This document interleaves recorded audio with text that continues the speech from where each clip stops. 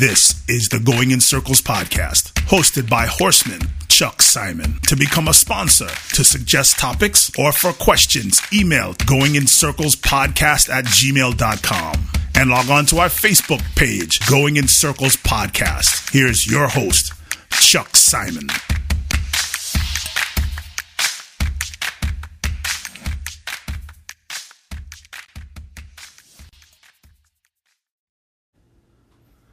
It's Monday, the first Monday post-Breeders' Cup. This is the Big Monday show. Barry Spears is here. Barry, how are you? Doing good. I think we should call this one the Breeders' Cup Hangover Monday show. It's a little bit of a hangover. A lot of bit of a hangover. Bad hangover, mostly. Unless you're selling one of those fillies, then you're having your hangover is not in effect yet. Tequila shots for everybody, especially spendthrift. Spendthrift. They're spending that myracehorsemoney.com cash, bro. They're spreading the wealth. They got that kicker. Guy buys a share of a horse for $233. The horse wins the Haskell. The horse wins the Derby. The horse wins the Breeders' Cup Classic, and the guy's going to be bankrupt. He's going to owe them so much money. See, I'm glad they listened to me though. They listened to me because I was back. I was on Authentic from day one. I know you got off Authentic. Yeah, in the Derby like a jerk, but he was my guy. You know. I was thinking the same thing after the Philly Sprint. I'm like, you freaking idiot.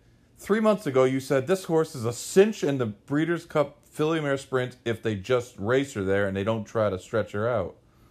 And hey, it wasn't exactly like a genius selection here, taking the 6-5 shot, but sometimes you just overthink things, and your first instinct is usually your right one in all things in life, not just picking horses, but the sales are strong as they generally are, and the top of the top, the best of the best. There's always going to be a huge market for those type of horses because they are they're credentialed, they're well bred, and there's really stupid rich people that want them, and that's unfortunately that's where a lot of the real money is, and that's why today's announcement of Authentic being retired, going to stud, was hardly a shock. It would have actually been a shock if the opposite had happened. And when you see the fillies, like they're saying that Monomoy Girl, and a couple, what was the filly, the turf sprinting filly, I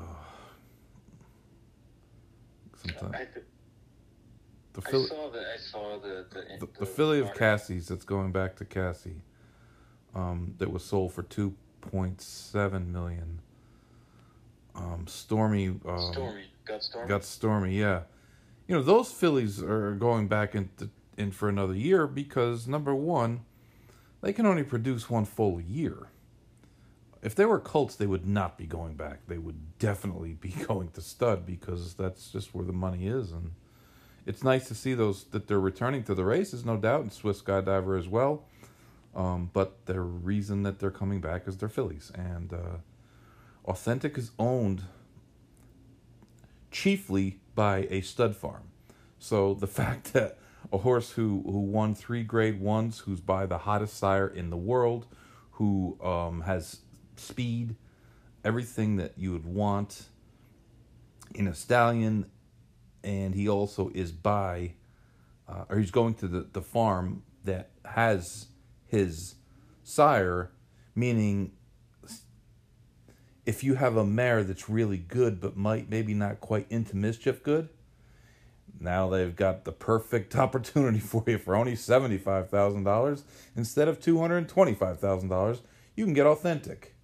And well, I tell you what, they got awfully lucky this year the way things panned out, because I think I mentioned this on an earlier show we had, that if the Derby was run in May, Oh yeah, he's not there. Authentic wouldn't have been there or wouldn't have won. No, right, no doubt. So they really lucked out with the way everything played out. I mean, it was just, kind of unfortunate because, he didn't make the Belmont. No. And, really lost by a neck to Swiss Skydiver when probably should have won anyway. Kind of a questionable tactics on that ride there that kind of got him beat.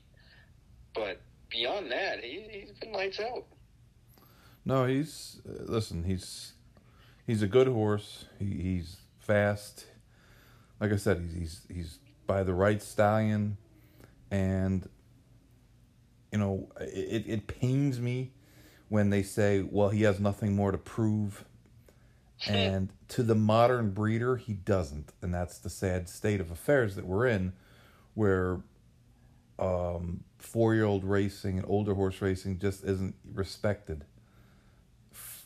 It sucks, but it's just, the way it is. And, it's hard to, well, it's not hard to, but I try not to criticize people for taking profits, because in a business like this, it's hard because there's not many profits. And yeah, Wayne Hughes has got enough money to buy all the horses pretty much. So, it's not exactly like this feel-good story that billionaire retires racehorse. But it's just the way it is, and complaining about it doesn't make it any better. And the fact of the matter is that most stallions fail, regardless of how well put together they are, regardless of their pedigree, regardless of their race record. Most stallions fail. It's a fact. 9 out of 10. Maybe more than 9 out of 10. So the truth is that there's no telling if he's going to be good at or not. He should be. He has all the the tools to be a top sire, but look who the top sires for young horses were this year. Not this time. The horse that the loudmouth, what's his name, Gio trained. Oh, Lauban. The horse barely won a race. and not this time. It won like 2 races. And these are the leading stallions. It's not an exact science. Into Mischief himself, he was not he didn't have any great race record. He was part of the Share the Upside. $7,500 he was standing. If you were smart enough to buy into him, you got a lifetime breeding right, which is looking pretty good right now. But they've done that program, and I commend them for doing that. That's actually a program that gives a smaller guy, a smaller breeder, a shot to take a shot. And if they do hit, they get rewarded immensely. But they've offered a ton of stallions, Spencer Farm I'm talking about, under that Share the Upside program. And virtually none of the other ones have worked out. Maybe 2 of them are worked out. 3 of them worked out. Right. So it's still a crapshoot. And the way the stallion game is set up, it's literally the only financially, what's the word? I don't want to use intelligent, but it's really the one thing that in horse racing is set up where you're probably going to make money at it, because the horses are priced to almost be out after 3 seasons.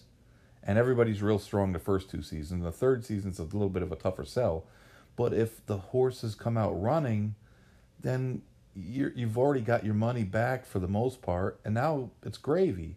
And right, it's all icing on the cake. And if they do a run happy and nothing comes out running, well, you know what? You got your money back, and maybe the Turks want them, and that's why you see horses go overseas relatively quick, because the thought is that all right, we got our money back, but we're not really completely sure this is going to work out, so we're going to take the money before it dries up. And, with Daredevil, it certainly he had to reverse course and bring him back.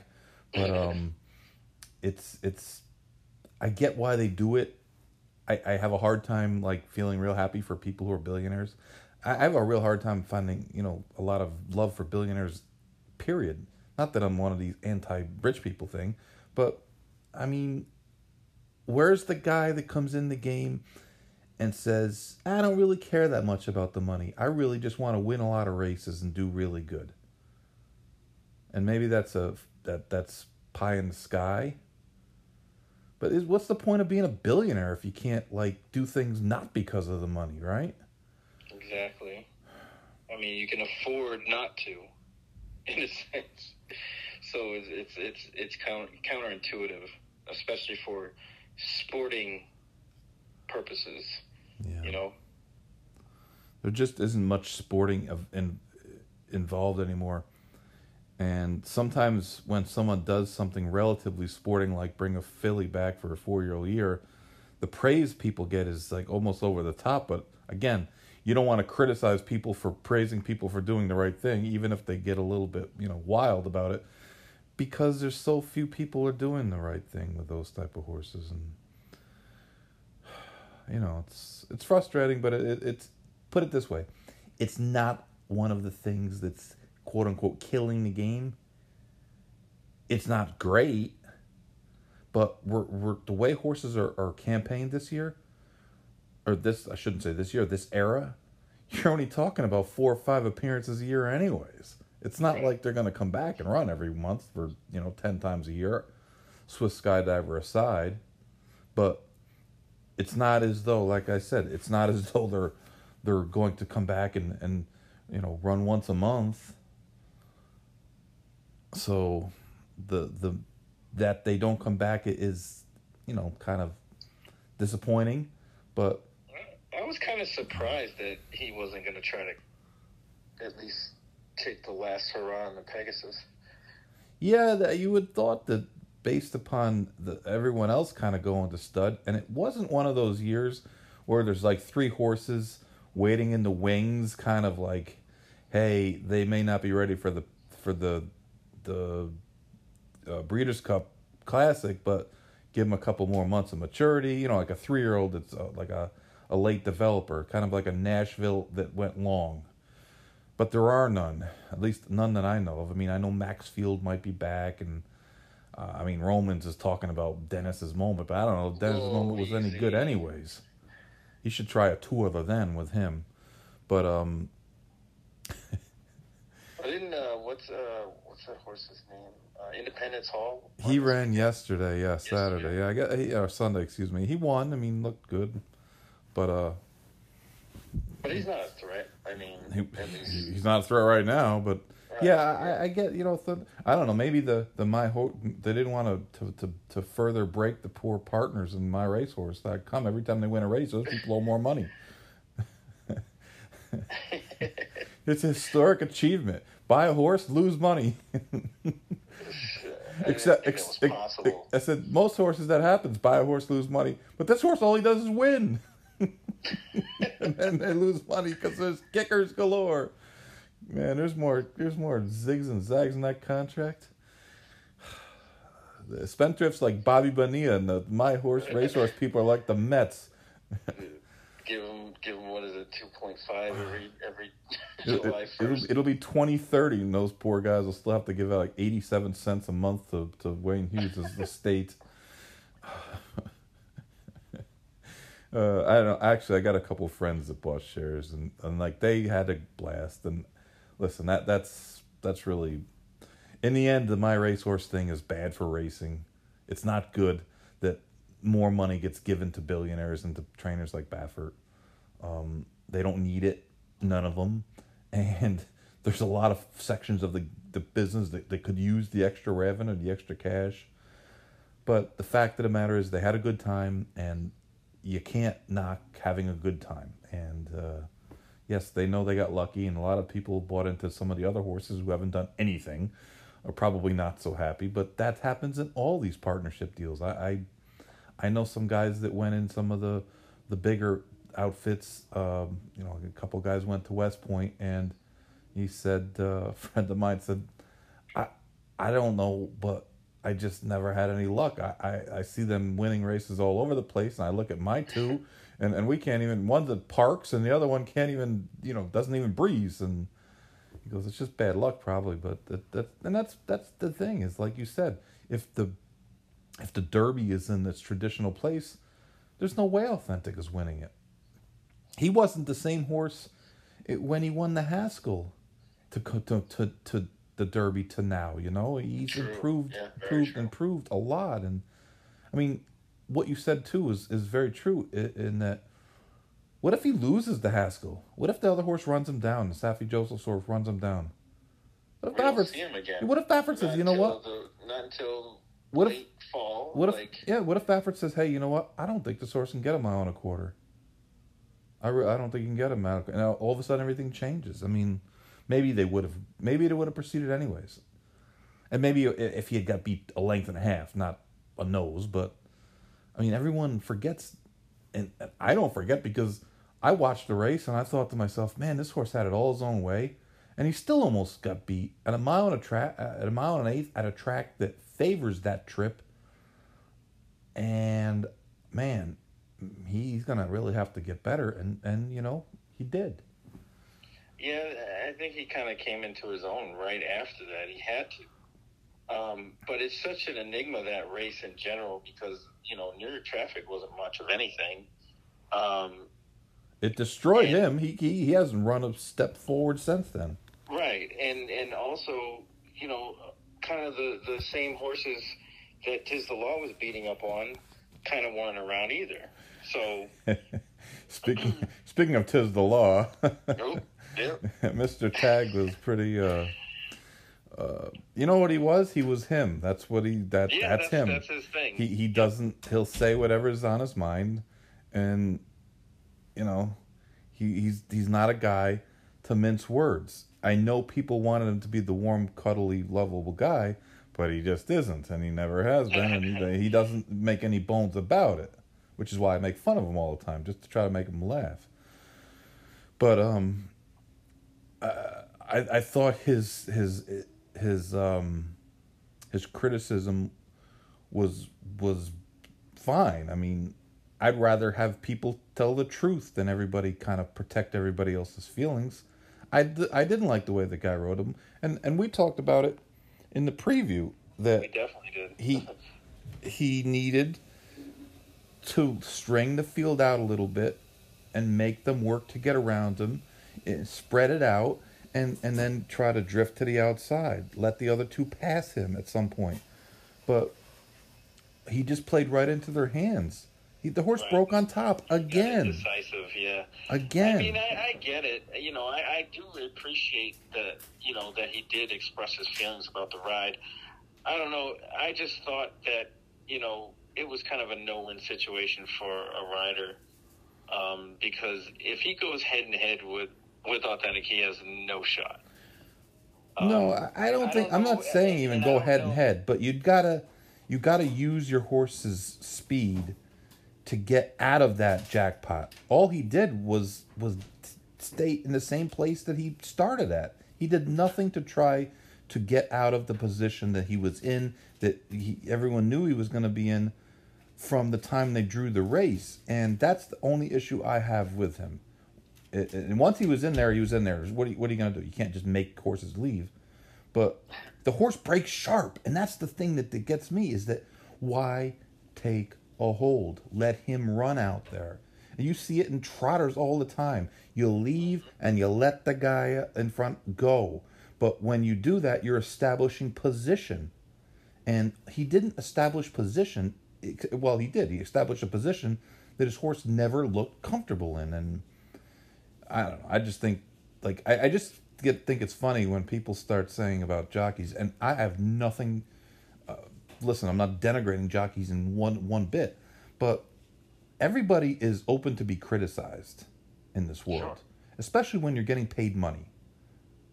If you're going out and you shouldn't go to Little League field and start yelling at the 8-year-olds for. Damn it! That's what I was going to do yesterday. But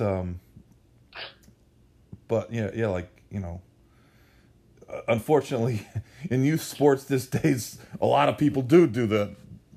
Unfortunately.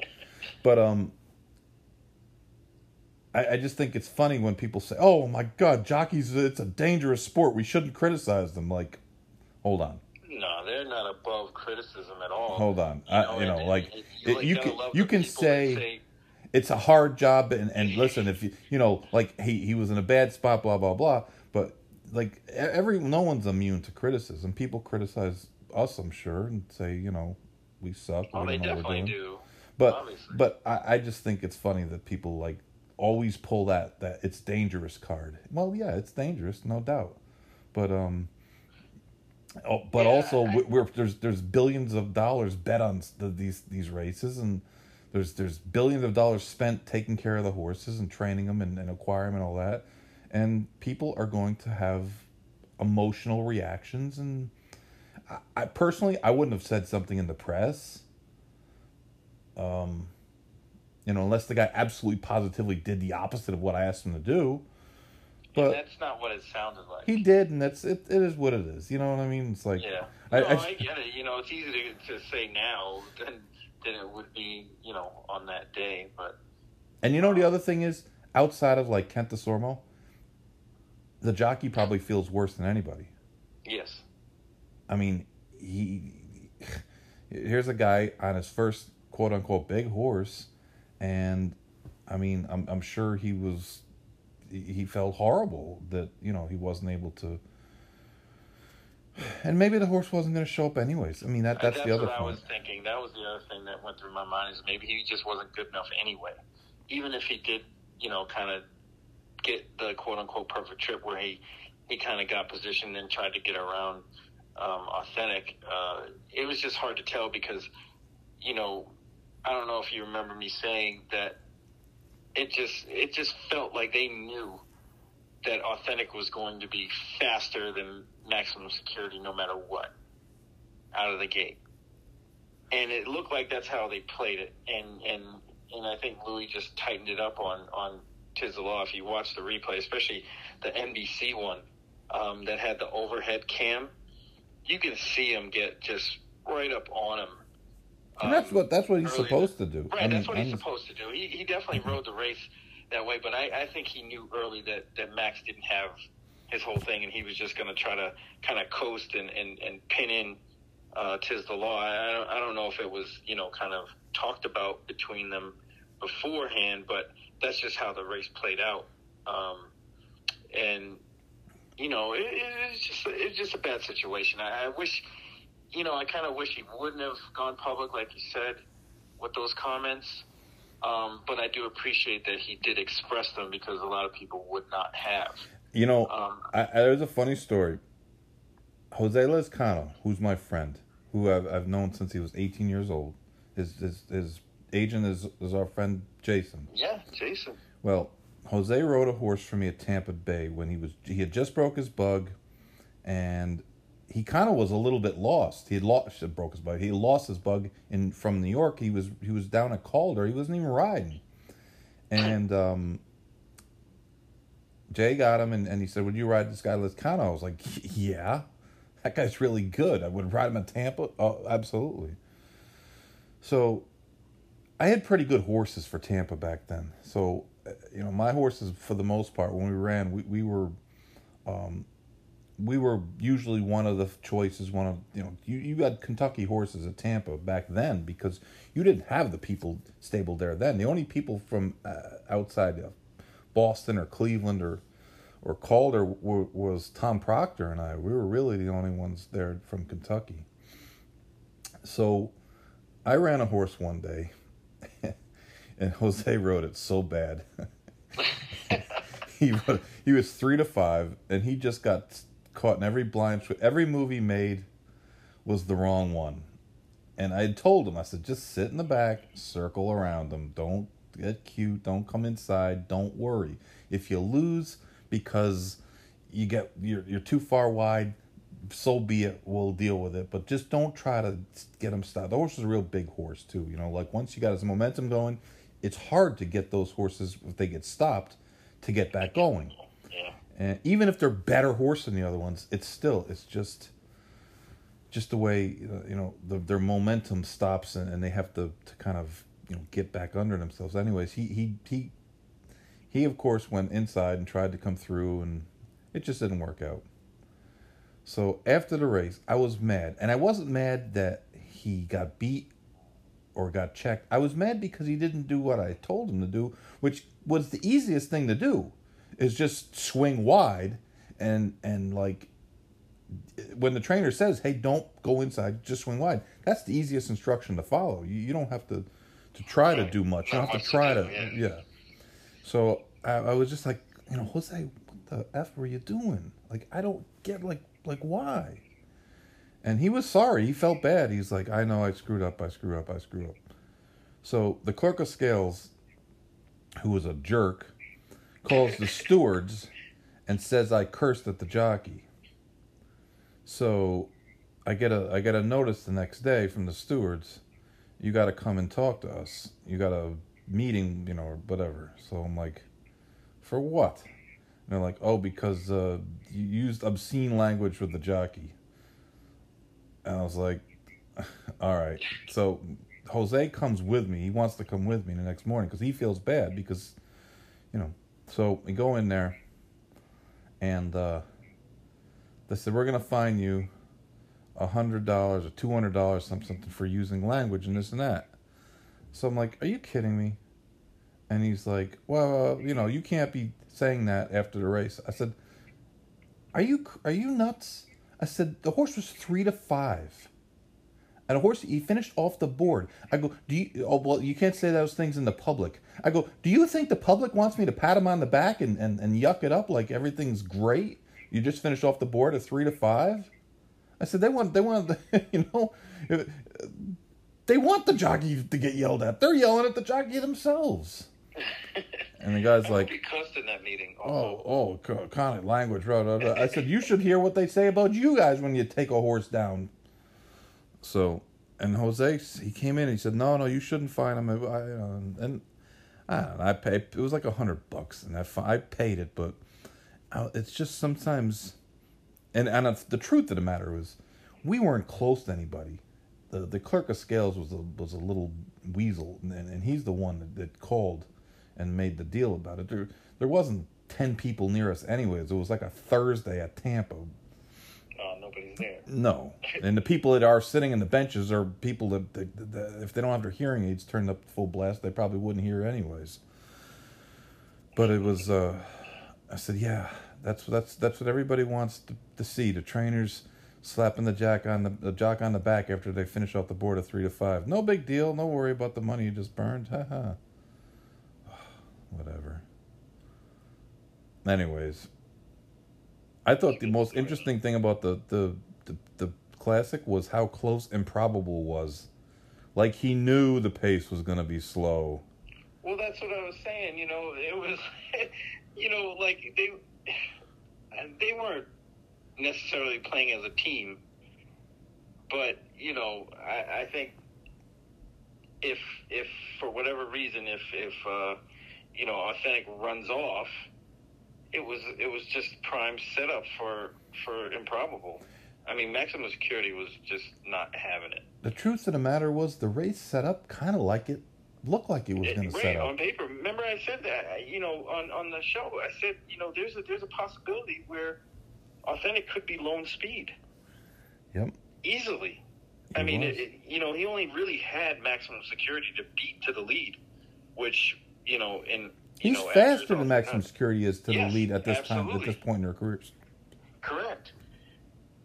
So that was almost like a no-brainer at that point. If you just thought that Authentic would get the lead or get to the lead before Maximum Security, then you're probably in a good spot, because even if Tiz the Law somehow kind of makes his way into it a little bit, he's still going to have to go around authentic, and he might not have it. Just it might have been a replay of the Derby where he just couldn't get by him. Could have been for sure, but I still can't understand the fascination that people had with Tom Zatat in that race. Like, it just, I don't get it either. He ran one big race his whole life. His second biggest race was a race he stumbled and finished third, and then he didn't run again since August. That's not a good sign. But whatever. Not a winning sign. He's a nice horse. He's never won a mile and a quarter. He's 7. They're going to ask him to do it now. It just, to me, was too many factors against him. Exactly. And he was another one. If he didn't use his early speed to get position up close, where was he going to be? Right. So, yeah, I mean, listen, he's not a bad horse or anything, but I just didn't understand why people thought 6-1 was not a fair price on him. I didn't like him at all. Utterly. I didn't use him on a ticket, and it just, to me, was I really didn't think he's much better than By My Standards, who kind of stunk in the race, but not as bad as Higher Powered. He's going to stud. Man, I forgot he even ran. It's funny. People are all mad about Authentic going to stud, but here's a horse, Higher Power, who literally ran one good race in 2 years, the Pacific Classic. I don't know where that race came from, because he never ran it before. He never ran it again. But he's going to stud. and watch, he'll probably be like the next Tappet. I was just thinking the same thing. Watch him just throw winners out. Yeah, I know, it's crazy. But, like the old guy said one time, he said, Chuck, if you say every stallion's bad, you're going to be right 90% of the time. So, yeah, it's a good point. Good point. All right, let's take a little break, and we'll come back and we'll talk about the other 13 races. All right. Okay, we are back on the Big Monday Breeders' Cup Hangover show. We've talked enough about the Classic. Where do you want to start? Do you want to talk about the Friday races, or do you want to start with any of the Saturday races? I'd rather talk about Saturday. Friday, I didn't do so good. Yeah, Friday wasn't that great for me either. I thought the turf sprint, the juvenile turf sprint, Wesley's horse was just much the best. Much the best. He even kind of threw a little sideways action there when Irad tried to take a little bit more of a hold of him. But he was just he's just too good for those horses, too fast, and I thought that maybe if he didn't break grade, he might have got a little hung out to dry. But to me, those are impossible races to bet on, unless you're just stabbing at horses, or you're just willing to take the chalk as the best horse. But like betting wise, those races are so hard. I just don't know how you really can. Especially when you throw in a couple Europeans that have been running in straight races, and they don't really usually break as fast. No one breaks as fast as Wesley's horses, but I just didn't. He won. I don't know what else to say out of there. I'm always surprised when the Euros come in to that race, because typically they don't. Like you said, they're notorious for not breaking well. And you need to break well to win something like that on the turf. If you don't, you're just going to get lost unless something crazy happens up front and there's like a 7-way duel, and you can just sit and make one run. But that doesn't happen that often. Not as often as you would think. The speed of the speed is king, and Golden Pal was it, and nobody was touching him. No, he was pretty tremendous. I'll give him his props. He kind of like took charge, and I really when he kind of had that, I don't even know what you call it. Hesitation kind of move. It was like a hesitation move, and I was like, man, I didn't know if he was trying to bolt or what the deal was, but then. He got him going right away. He got him back going right away, and he just like drew away from him. And there were some pretty fast horses in the race. It wasn't like it was He just looked like he was on a different level. But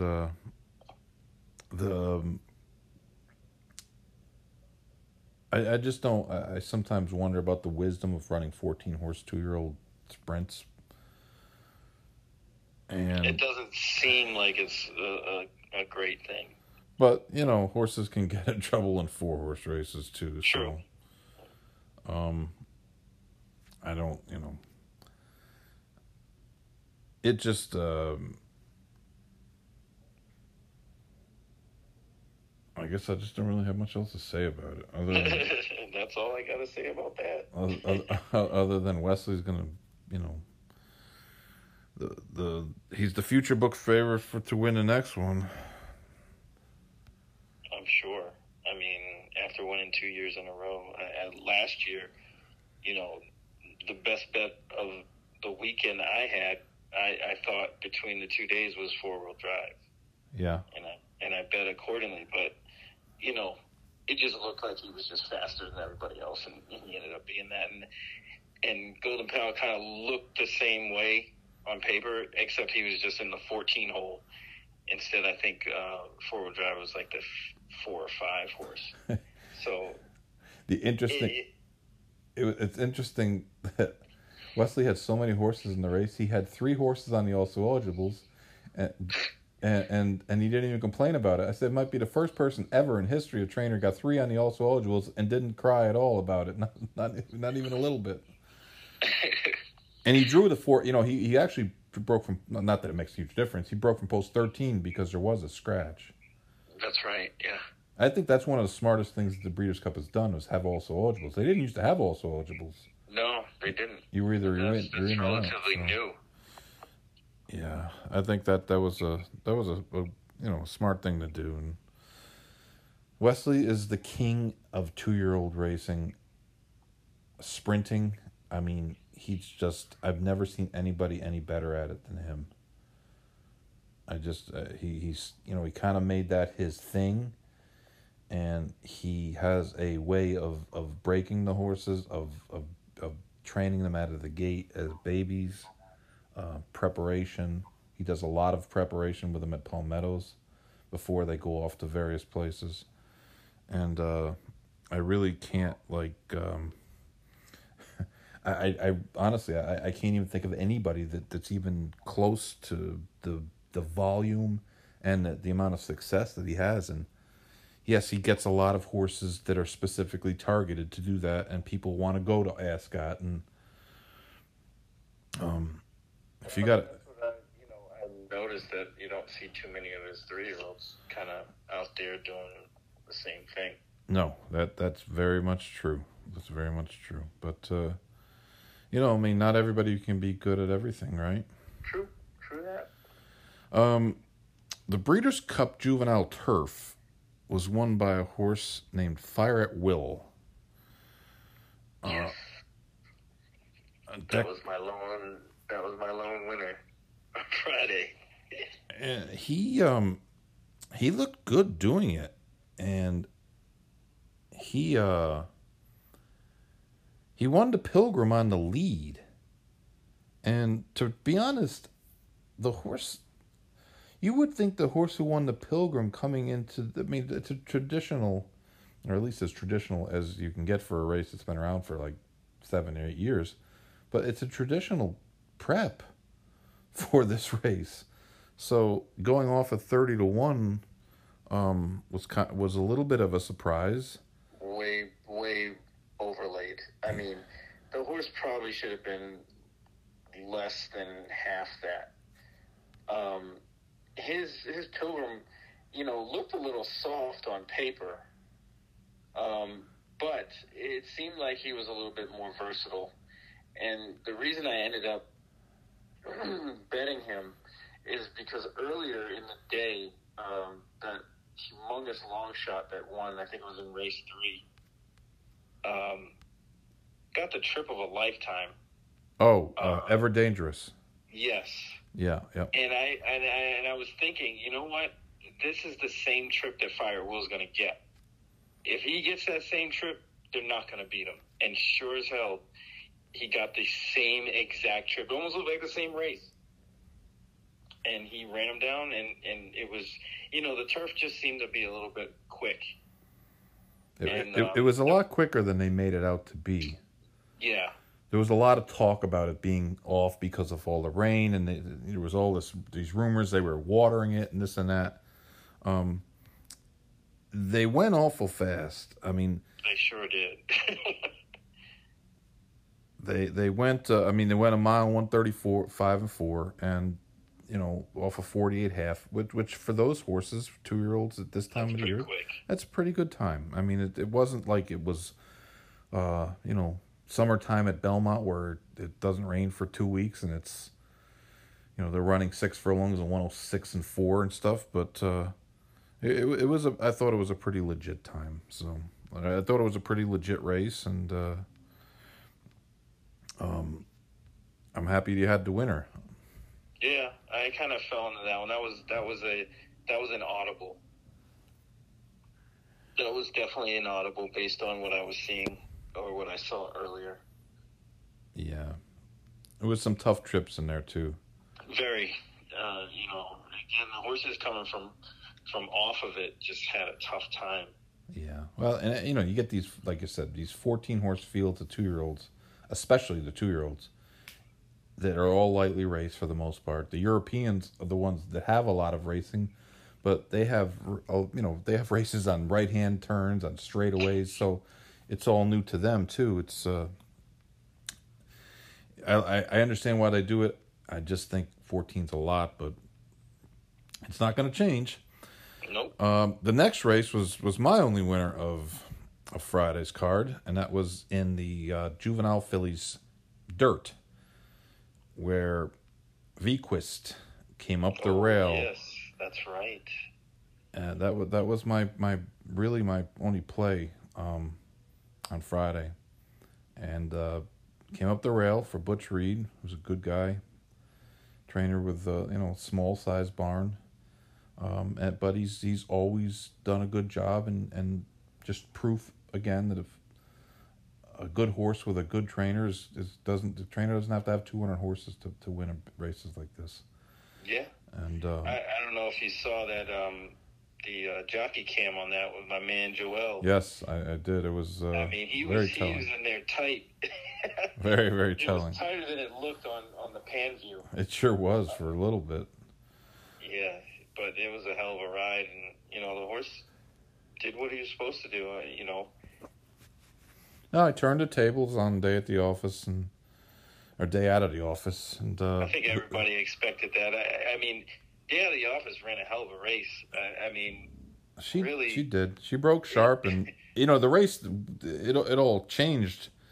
I mean, we all try to figure out how the race is going to be run, and when a horse stumbles at the beginning of the race that's expected to be up on the pace, like Simply Ravishing, everything changed. And I don't think they thought they out of the office was going to be on the lead, but you fall out there and you're on the lead, and she said reasonable fractions. It wasn't like she went real fast, but Vequist was the better horse, and of course the big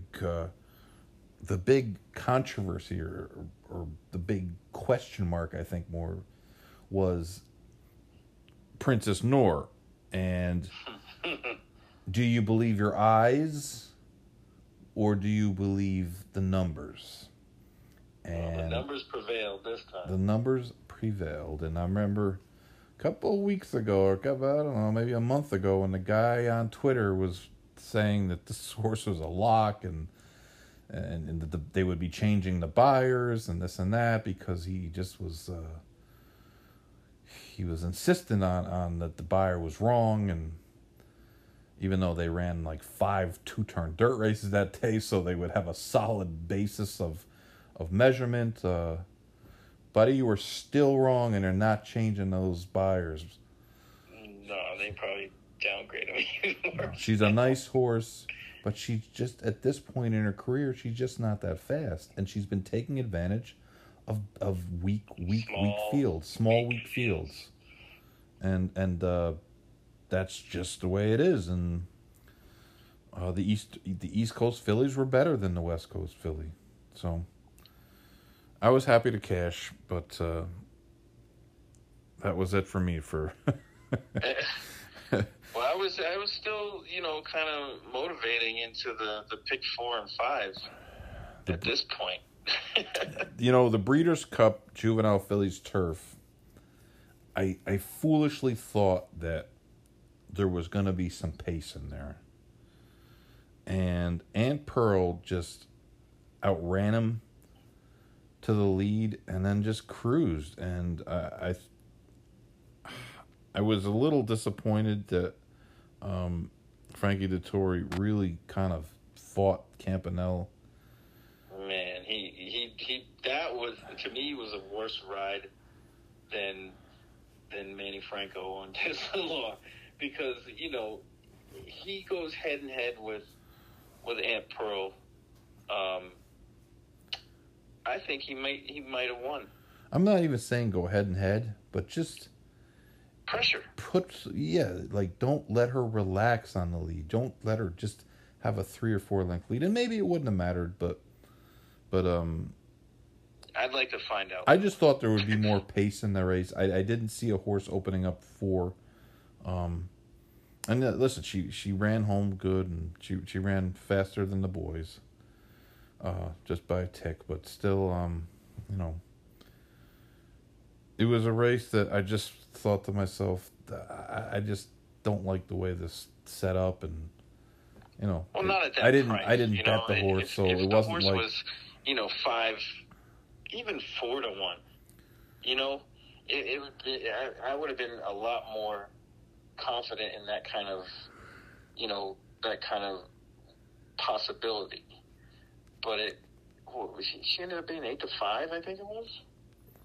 Yeah. I mean, it was tough to swallow that 8 to 5, because of what on paper looked like definitely a more speedy type race. Well, Aunt Pearl wound up going off 5 to 2.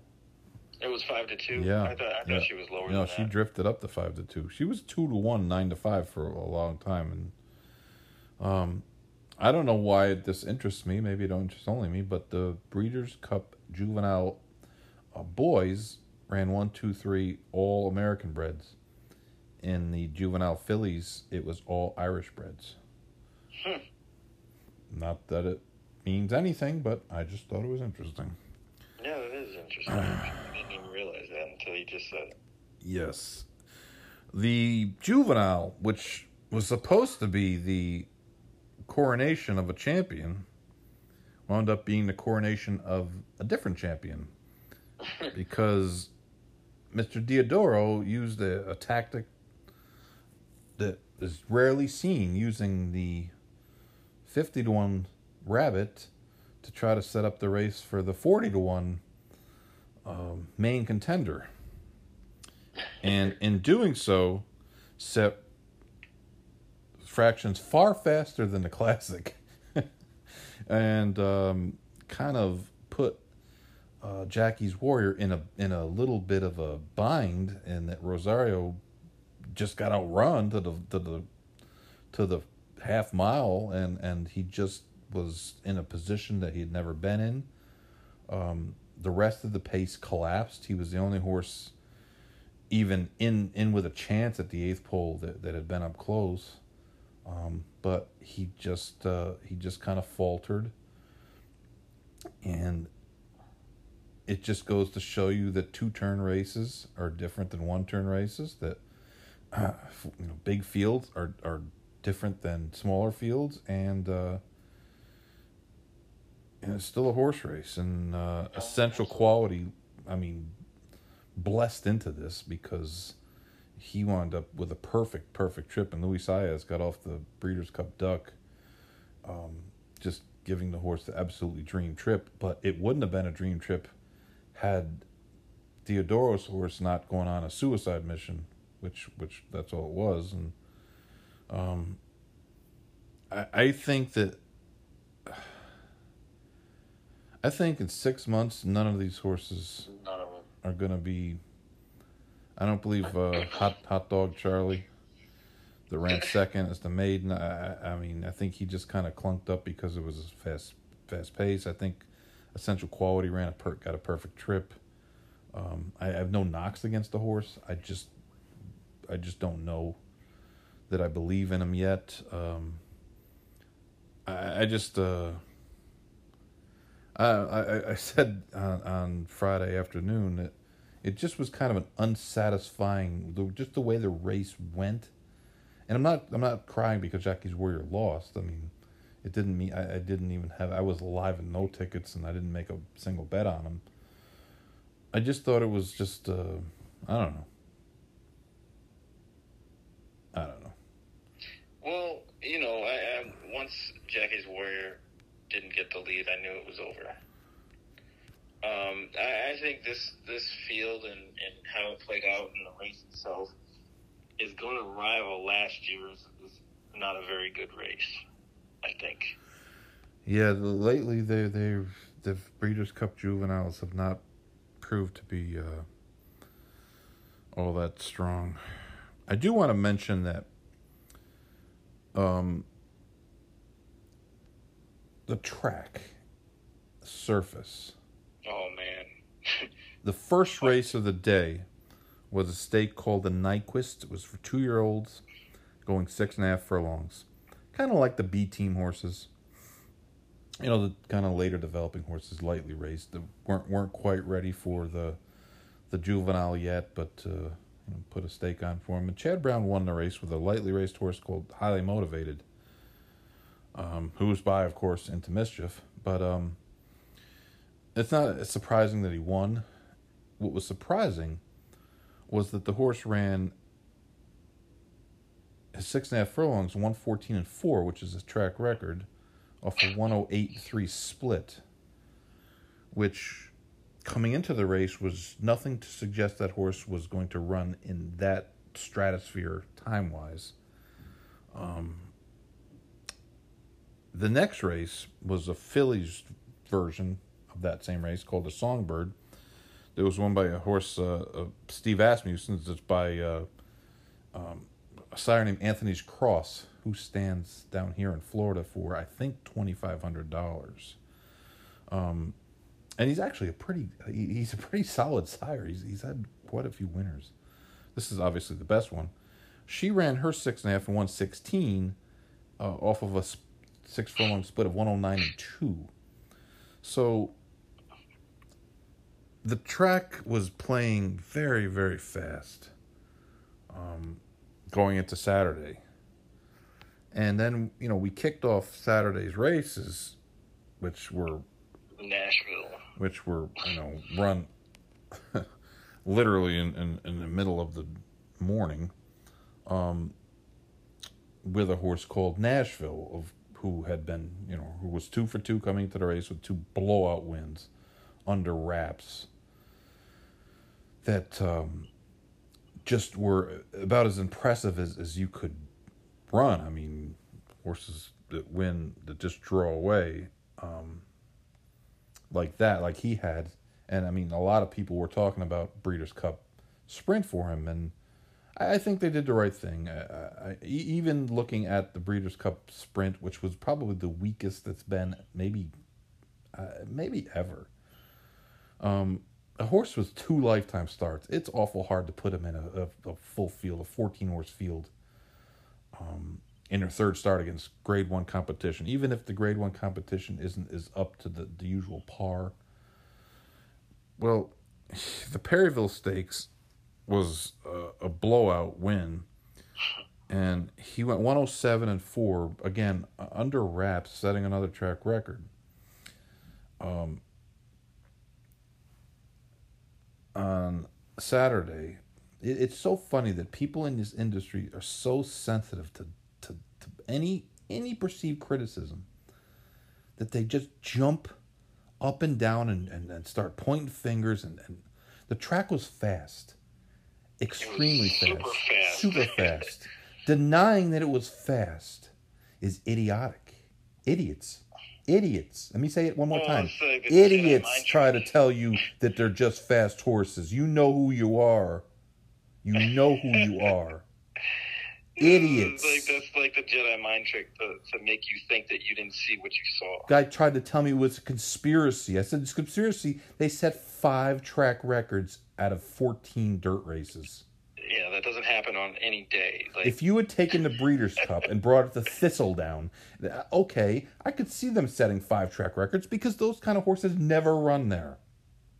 This is Keeneland. 6 weeks a year, the best horses in America run at Keeneland. In the spring and in the fall. And now, the summer. The 6 furlong, the 6.5 furlong, the 7 furlong, the mile, and the 1.25 mile rate track records have all been broken. And I'm not saying anything. All I'm saying is the track was ludicrously fast. I'm not saying it was dangerous. I'm not saying it was biased towards speed. I'm not saying anything except it was ludicrously fast. And when you run over a surface like that, in the eyes of some, it kind of gives you a little bit of pause because it's almost a contrived thing. Are we doing this? Is the Breeders' Cup? Are we doing this so breeders can write in their ads when their horses go to stud, set track record? Of course, that's why they do it. That's like, I just get like so exasperated when people try to tell me that this didn't happen, what you just saw. You know what I'm saying to themselves? Like, dude, you don't think I get what goes on? You don't think I've talked to 27 freaking trackmen in my life? And listen, being a trackman is a hard job because they get it. They get it every day. Every day someone's complaining about the track. Too fast, too hard, too slow, too this, too that. You should do this, you should do that. Believe me, those guys never... They're like umpires. You know? Like, they can never win. They're always in the middle. And one guy's telling them it's too fast. One guy telling them it's too slow. One guy telling them it's too deep. One guy's saying it's too hard. One guy's, and believe me, trainers can complain as much as any group of people in the world. That being said, the track was ridiculously fast. How could anyone say otherwise? I mean, just those records in itself on the same day just happened to go down. I mean, these 5. I've never seen 5 track records right set. On the same day. Four one day and one the next day. Right. And yes, the horses are good horses. No one's saying that they weren't like 62.5 claimers. But the horse who set the track record on Friday was a 2-year-old making his 3rd start in a listed race. Yeah, you got it. He went 108. That should have thrown up the question marks. Like, Right. And I'm not saying it was even done intentionally. I'm not saying that. I'm not making any statements except the track was ludicrously fast. And when you look at the buyers, they're all 103, 104. Of course. Of course they are. Because the track was ludicrously fast. That's why they're not 128s. Anyways, Nashville looks good. Nashville was excellent. I mean, he's a horse that obviously has something that's not kosher with him because this is November. This was his 3rd lifetime start. He's 3. He's not 2. So he's been handled with kid gloves. There's been some issues of some sort. I really haven't heard much. Like, I haven't heard a story. Oh, he had this, he had that, he had this, he had that. But I'm sure one exists. He also was entered in the November sale, which I think you do right around the first week of August to enter for the November sale. So he was, of course, he's going to be scratched. But he was entered in the sale, which is something that WinStar does. They sell a lot of their horses, their older 3 and up horses in the November sale, kind of a reduction of stock. And maybe it was they weren't 100% sure what they had. Maybe it was something goes wrong, horse gets hurt, and rather have him be in a sale, right? But he is supposedly going to be pointing towards the Malibu at Santa Anita in late December, which is a grade 1. And there's a good chance he doesn't get a whole lot of competition in there. Yeah, I was thinking the same thing. Who's actually going to show up? I mean, I don't know. I'd be all. left? I don't know if I was based anywhere. Stablemate, Yelpon, no. No, Yopan stunk the other day. Yeah, But if you're not based in Southern California, I don't know how many people are really going to want to fly in to run against him. Nah, I wouldn't. I wouldn't be real happy about doing that. But the Breeders' Cup Filly Mare Sprint. We'll do this race and then we'll take a quick break. The Breeders' Cup Filly Mare Sprint. This was a race that probably was the most talked about Breeders' Cup Filly Mare Sprint ever. With Gamine being the horse of the controversial horse, of course, having had 2 positives for Mr. Baffert. Serengeti Express is the fast horse, the filly that just has blinding speed for a half mile. There's just almost no one that's going to outrun her for a quarter at least.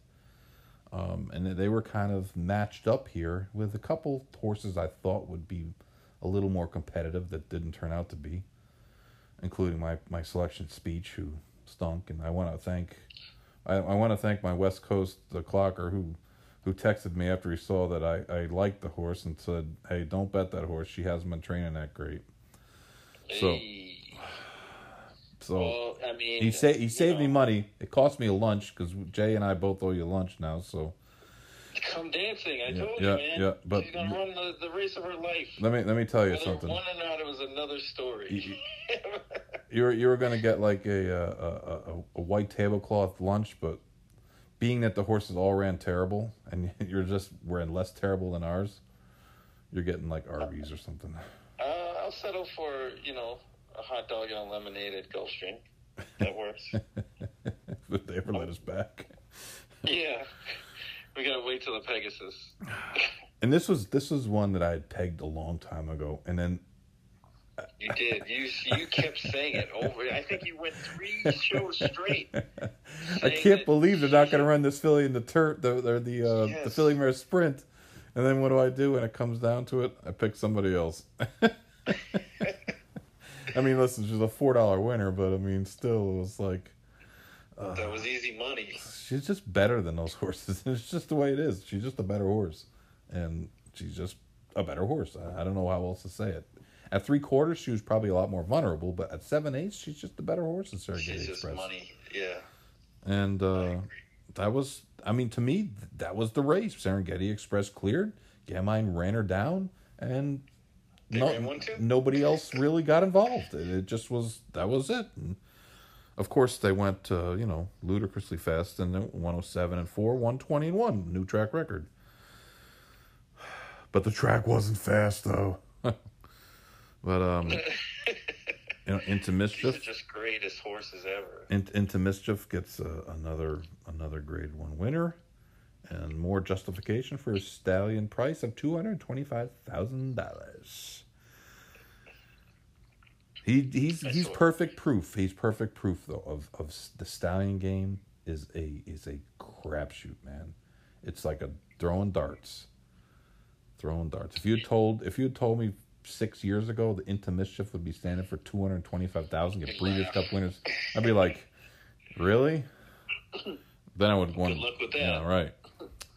The Breeders' Cup Turf Sprint, which is a race that I don't even hardly handicap because I just don't have any clue of how to handicap these races, was won by, and this was a point that I think we made on the show. The Europeans never win this race because they're not fast enough. And then what happened? The European wins it.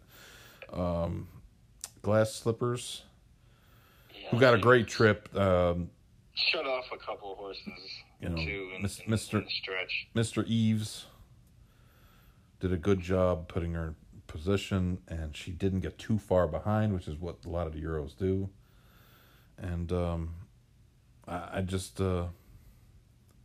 think if you watch that race over again a couple times, you could see 7 horses get trips that if things had been a little different might have won. But I guess that's that race every year. It just is. It's kind of a crazy, crapshoot. Free for all. Yeah. Yeah, it was a ballsy ride. You know, he was coming to get the money, and he got it. Nobody was going to take it away. No, I was. I can't say that I was unhappy. I had no. You know, I did. Like I said, I have no idea how to handicap those races. I've said this like 4,000 times now. I did a little running commentary on Facebook.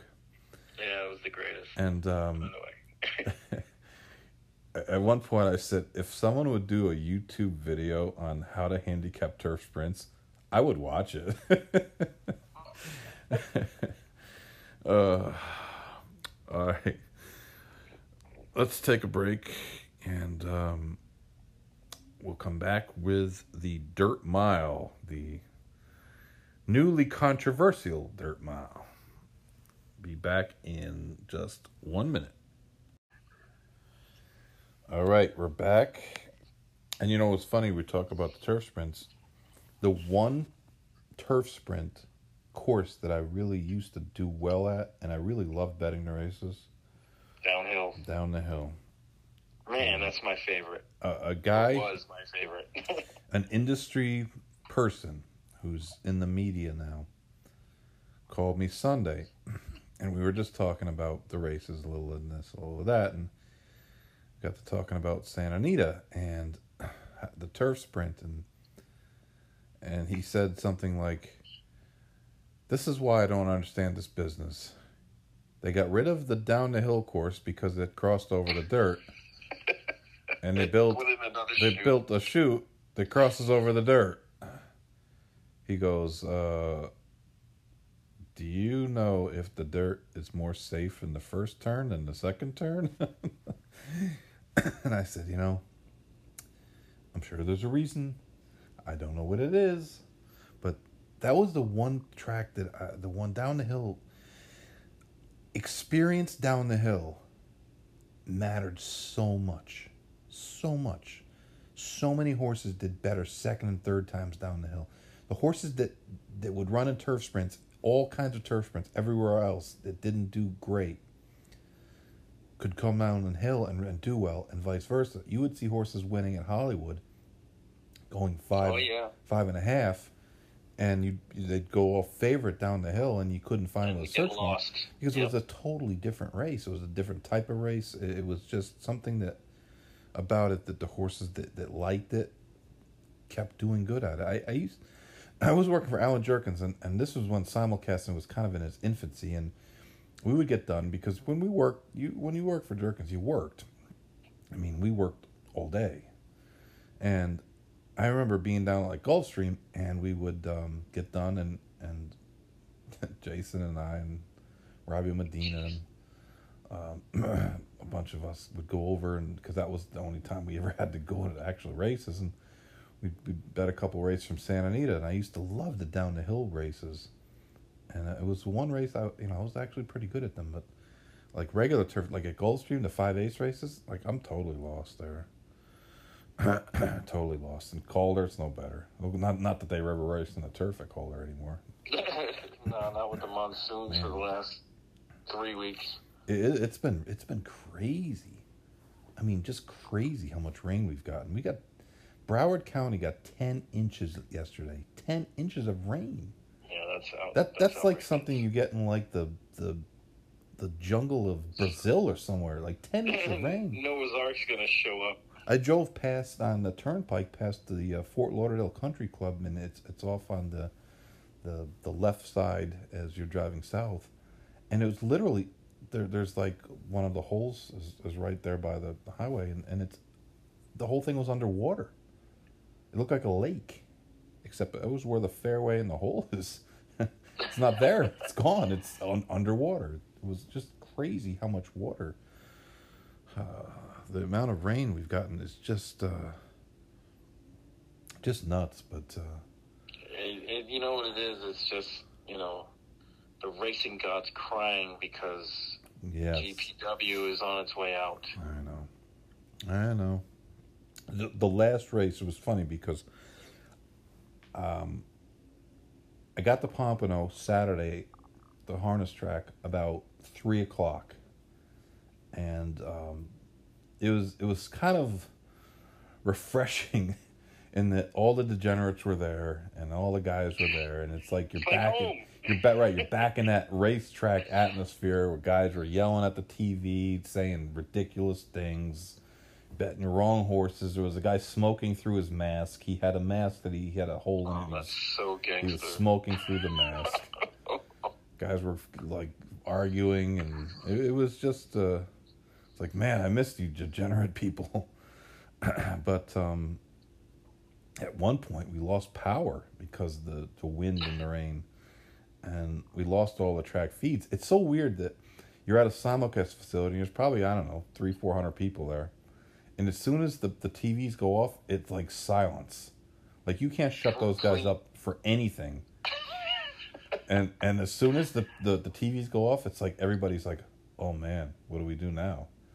And I was fortunate enough, I think, at least the way I look at it was, I thought they did a good job on the video of the track feed, because I tried to turn the sound down. No offense to the people talking. I know you got a lot of airtime to fill, but sometimes it gets a little tedious to hear stupid stuff. And sometimes, like when you're going, like starting to load in the gate, just be quiet. You don't need to talk anymore. We don't need any more tidbits. When they're loading in the gate, you should be quiet. This is my tip for people who cover races. When they're going in the gate, that's when you shut up. Let the track announcer take it. Let him say who's loading in, or we'll just watch it. We don't need talk constantly. We've had a lot of talk. Breeders' Cup races have a lot of time between them. We don't need that extra 45 seconds of talk. That's my venting for the day. But I'm with you. You know, once they start loading, I mean, what else can you really say? Exactly. It's too late to bet. It's not like you're going to give some clever anecdote. Oh yeah, the horses by the sire are 6 for 9 lifetime. Like, it's too late. Just shut up. But unfortunately, they were not able to get the simulcast feeds back up before the Classic ran, so we were forced to watch the NBC coverage. And I have to say that, ever see, this is things like only I read. Like, you get video games, right? And they have these little warnings. And I always thought it was weird. Like, if you get the PlayStation, it says, if you are subject to, like, epileptic seizures, you're not supposed to play. True. And I think that you should put that same warning if you're watching the NBC coverage of horse racing. Because they switch from camera to camera to camera. It might just, it almost put me into a seizure. Like, you have no idea what the hell's going on in the race. You don't even know where they're at because they just keep switching and switching and switching and switching and switching. Imagine if in a football game, a guy was running down the field and they switched angles 3 times. They went to the side view, then they went to the above view, then they went to the field view. They don't do that. They show the play. Then afterwards they change it. Why do they have to show 7 angles every quarter mile? Well, my thing is the race is only but so long. I mean, they could show. It's 2 minutes. Right. They could show it again from a different angle. Exactly. Wouldn't that be like the play that you kind of show the race on pan shot? Even if you had 2 angles, okay? You had one, then you switched to another. Okay, fine. I know the producers are probably, or the directors are shaking. Oh my God, we got to do something. We can't just sit here for a minute and a half. But like, use the jockey cam or the overhead or the drone or something. Use that to like explain what went on after the race so that we can watch the race first. It's just, if you imagine you're watching baseball game and it was the 9th inning and there was 2 guys on and 2 outs and they switched to like the view from the first base dugout instead of behind the pitcher. Oh man, it'd be so. People would go nuts. But in here they think, oh, it's clever, and oh, it's for the new horse racing fans. I'm like, oh, the new horse racing fans like having no like idea. they know, they have an idea of what goes on if they're really that new. And it's getting worse. I mean, they do more. They're trying to be so. And don't worry, they'll give them an Eclipse Award because they always do. Well, but who else is doing that? I mean, I don't care. Give it to Fox. Give it to them guys. Give it to Stabile. He deserves an Eclipse Award. Big Anthony. He deserves an Eclipse Award for making it this long. He's gonna hear that, that, right? Of course. Okay. He's the best.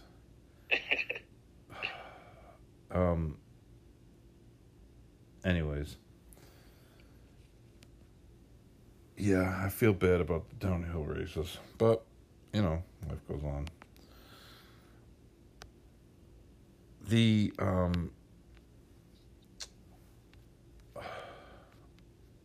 The dirt mile. Oh boy. I was critical of this race. The C team. Because I think it's when it's run on 2 turns, it just seems like such a flawed race. And you're starting close to the wire, but then they move it back, so it's actually probably closer to mile 16th. And most of the horses aren't fast enough to compete in the sprint, but they're really not good enough to compete in the classic. And it's just this. It's kind of like the junk draw of races. You know how you have a drawer in your kitchen like for junk, like you don't know, it doesn't go anywhere else. There's always like 2 batteries in there, and a spoon that doesn't fit with the rest, or a key that not really sure what it's for, and it just goes in that. That's what this race is like. The Breeders' Cup junk. The Misfits. Yeah. The aisle of misfit toys. So, Nick's Go hadn't hit the board in a stake in like forever. Hadn't won a stake in 2 years. 2 years, right? It was, yeah. And this race was oversubscribed. I'm not even sure that this horse really should have been in this race, but I was wondering the same thing. That's an argument for another day, because he had run huge numbers. I mean, so apparently that part of the process. Whatever, it's not as though he kept out Far Lap and Man of War. So, but this is a race that people watch, and this is the kind of race performance that brings a lot of uneasiness to people. And I guess that's the nicest way of saying this, in that the horse changed hands and didn't get better. He got like massively better. Like Superman. he got like Dennis Smith to Luke Donick better. Like, wow. Went from scrub to star. And when you go 21-4, 44-2, 108-1, 120-3, and finish up the mile 133-4 and win easily around 2 turns, not 1 turn, 2 turns, it just kind of leaves you with this feeling of, I'm not really sure that what I'm seeing is legitimate. Because Nick's Go went from being a plug to being Dr. Fager. And I just, it's just one, like, the horse has gotten to be so good, it's hard to believe that he could possibly be this good. And clearly his trainer is better than his prior trainer. And it just is, the numbers are what they are. I'm not saying the other guy is terrible or anything. I'm just saying that one guy wins a lot and the other guy doesn't win quite nearly as much. And certainly the new person's methods have worked, but these are the kind of races that make it difficult to fathom that this horse could run like that. And I just don't. And the horse is going to stud. Oh yeah, after that performance, of course. Well, he's owned by the Korean Racing Authority. Oh, Korean. So he's going to stud, and which is fine. I mean, they own the horse. They bought him to hopefully be a stallion, and he's going to be a stallion. But I just don't know what else to say other than like, I just don't know what else to say. Well, I'll brandish this with the Riddler question marks, because I think, kind of along the lines of what you were saying, that maybe 2-3 years down the road we'll look back and be like, yeah, we knew, but we didn't know. Just the way everything kind of shook out, it didn't register with me right away. I had to let a couple races go by and then be like, yeah, there's something that just didn't sit right. Again, it's like, what do you say when you see something like that? And you look at his past performances and, like you said, he changed hands and then all of a sudden he was super horse, like literally like Pegasus Part 2. And there's really no explanation for it at all. It's not like he was doing well when he changed hands and he just improved slightly. It's just a world of difference. And there's really, it's like, what do you say to that? Because you've seen it before and it didn't end well. But we don't know what this is going to end up like or what goes on from this point going forward, but we just know what we saw. I did a show about about Spectacular Bid a couple weeks ago. Oh yeah. And this was like how Spectacular Bid would run a race. Except this is not Spectacular Bid. Not even close. Spectacular Bid was always good. He was always good. He was never not good. And like this horse has spent most of his career not very good. And all of a sudden, he's not only good, he's like 21, 44, 108, 133 good. And it's just hard to come up with comparisons for it. And I mean, I'm not pointing fingers. I'm just saying I just don't know how to process that performance from that horse. And the Breeders' Cup Filly Mare Turf was a really good race. It was excellent. And really I give Rushing Fall all the due that she deserves. She ran a really big race, and she just got beat by a little bit better horse, probably a little bit further than she wanted to go. Because she got a great trip. I mean, let's face it, she just stalked Mean Mary in her typical position and looked like a winner. Honestly, I thought she was a winner. And Odaria, under Pierre Charles Baudot, who Jason said could run. He said, Chuck, the guy can ride. And he was 100% right, because he certainly can ride. I used this filly. I mean, we made money with her, with this race and going forward, so I was happy with the result. But I really didn't like Rushing Fall. I thought that this is a little bit further than she wants to go, and I thought that Mean Mary might take a little more starch out of her than she did. But she ran great. I mean, and I think she'll probably get the Eclipse Award for Champion Turf Filly. I don't think they'll give it to either of the Europeans that won here. I don't know. I mean, if she'd run off the board, then they definitely would have been a whole different ball game. But her body of work is probably enough to win her the Eclipse, and she ran, like I said, she ran extremely well. But the winner ran great. I mean, she just mowed her down in the stretch. She had every right to get beaten. She didn't. She won. So I believe that. Yeah, at first I thought the horse stalled out, like deep stretch, the 11, but she ended up just wearing her down late, and like you said, didn't take nothing away from Rushing Fall. In fact, I tweeted out right before that race that it was tough for me to take Rushing Fall at that price, considering that I didn't think she was going to go, or she wanted to go that far.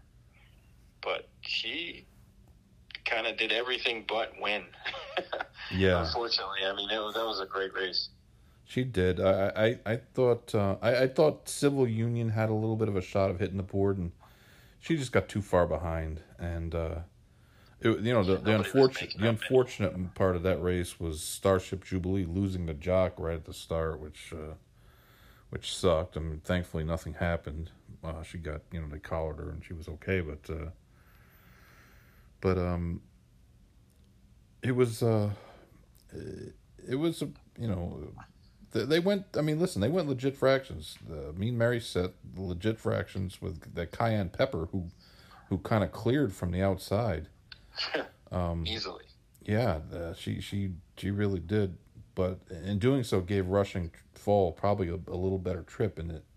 She didn't have to do the dirty work, running Mean Mary down. So it was a good race. It was an interesting race. Harvey's Little Goyle outran her odds, and Lady Prancelot, who you could have made a real case that she shouldn't have got in this race. This was an oversubscribed race too.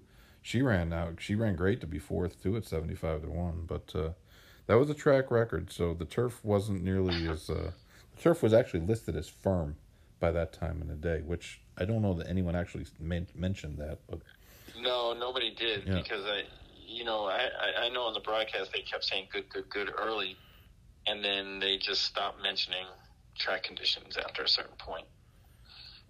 Yeah. But take nothing away from Odaria, who just ran great. I mean, she ran a bang up race, and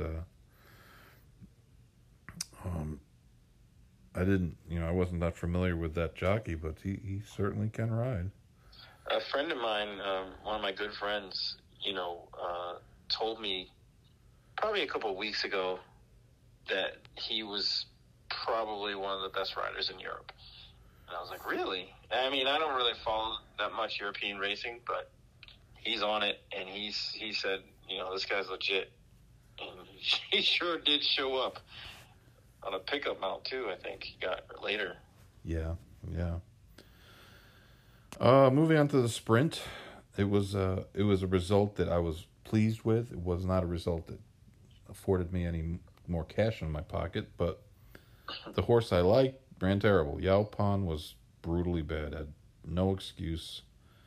Kind of was 2-1, sat at like 2-1, 2-1, 2-1, which I thought was a high price. And then he got bet down late, but he never looked like he was in a good position. And I'll be honest, I did not have Jasper Prince, the Japanese horse, clearing to the lead by 3.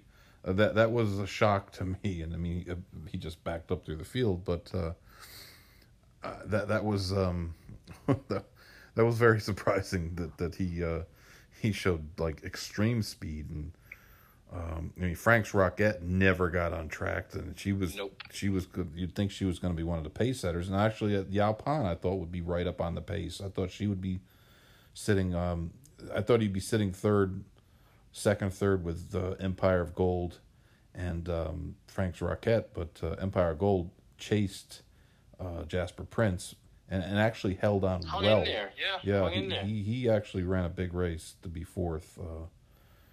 He certainly is a little better than he had run earlier in this year. Forensic Fire ran a big race to be third, but Whitmore just ran his A race, and they got a great setup, considering what happened with that foreign horse that kind of jumped to the lead and went crazy. It did, Irad rode him perfectly too. I mean, he saved ground on the turn. He definitely got him in the right spot. He couldn't ask for a better trip than that. That's how the horse wants to be ridden, and then this, it all set up for him, and I was happy. Ron was on the show a couple of weeks back, and I'd asked him. I said, "Well, Whitmore, are you going to take a shot, one more shot?" And he's like, "I think got to talk to the owners, but I think we're going to go." I said, "What do you got?" I said, "What do you got to lose, right?" So got the Kona Gold action going on. Yeah. At least 4 times. Ron owns a piece of that horse too. So yeah, I saw that on Twitter. I didn't know he owned a piece, but Yeah. that's great. He's a good guy. He really is, and it's nice to see horses like this, who the hard tough old campaigners and win, and he prevented CZ's Rocket from winning, which would have, of course. Oh man, that would have ruined my whole day. If CZ Rocket won, would have not been a popular win. No, I mean that would have been reminiscent of the Knicks Go kind of thing. Yeah, but it was a nice race. I mean, like I said, it was not a strong field for the Breeders' Cup Sprint, and Vekoma dropping out kind of changed the race a little bit, but based upon how fast that Japanese horse got to the lead, man, that horse was like a rocket. I don't know that. I don't know. I don't know if it would have been any different, but I mean the turf Eclipse Award situation at this point is kind of really screwed up, and that nobody really did enough to like. To forge ahead. No, the horse category, the horse of Asmussen's that won the couple summer stakes. The horse only won 2 stakes before he got hurt and was retired. And Whitmore, I think he won a race earlier in the year, but he doesn't have a huge resume. But he won the biggest one, so I don't know that. I mean, yeah, you can't give it to Volatile. No, Vekoma ran 1 sprint all year. Right. And I don't care. A mile is not a sprint. I don't care if it's around 1 turn. It's not a sprint. It's not a sprint. 7 furlongs is a sprint. I had that same debate several times on Twitter about distance. I think I included you in one of them. Where is a 6.5 furlongs like at Charlestown equivalent to a mile because it has 2 turns? And I was like, well, it's about the distance, not the turns. Charlestown doesn't matter. Turns make a difference, but it's not the same. Charlestown has its own. Charlestown's its own universe. No, I know what you're saying.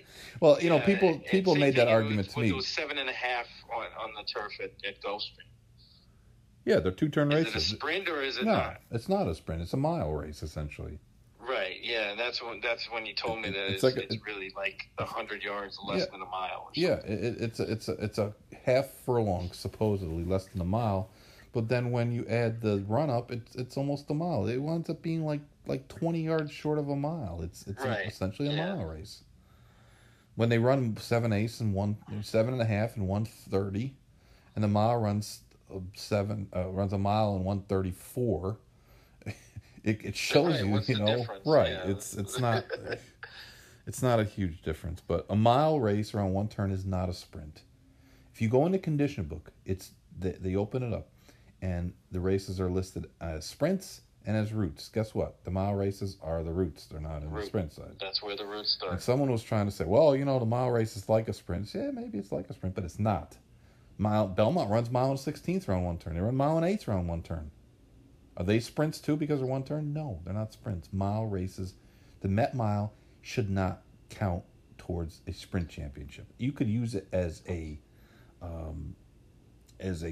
run thing, like sprints now, but it's not. It's not a sprint race. So, saying that he won sprint-like races, well, I hate the fact that we've gotten to where horses can win championships and win Eclipse Awards running 3 and 4 races. It just stinks. It really does. But everybody's campaign is like 6 races total. So I guess they win half of them, and they win 3 of those are grade 1s. Who could dispute it? Vekoma ran 3 times this year. Yep. So, In the end, it doesn't really matter. I mean, what difference does it make? In this business, we spend an exorbitant amount of time arguing over the Eclipse Awards, and who cares in the end? Really, it doesn't matter. It doesn't. Not to the betters. I know that.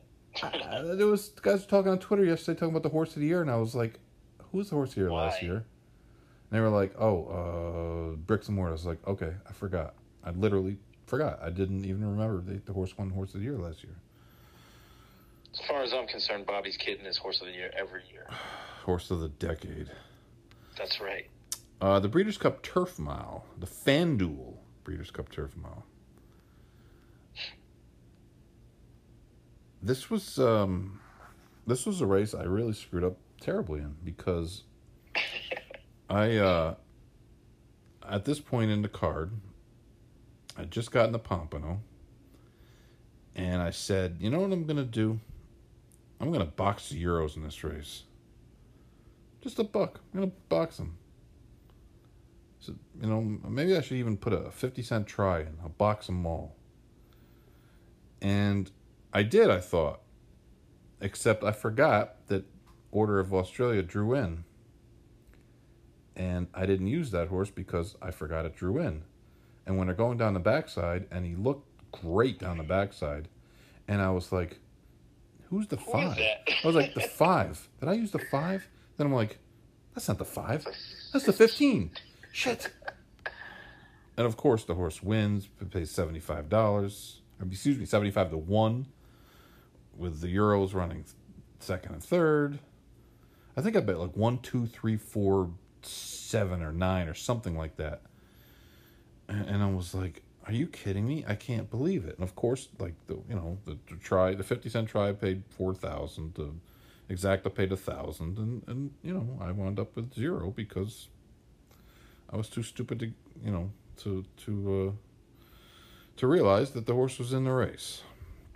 Well, this is what I did. I played multiple to the tune of 15 of the same ticket. $8 ticket. I went 4 deep in that leg without using the 15. So I had the second and third place finisher. I singled Monomoy Girl, spread 4 deep using Tarnawa, and then singled Authentic. And that really summed up most of my day on Saturday. After that, I was crushed. I mean, I did nail the last pick 3 pretty good.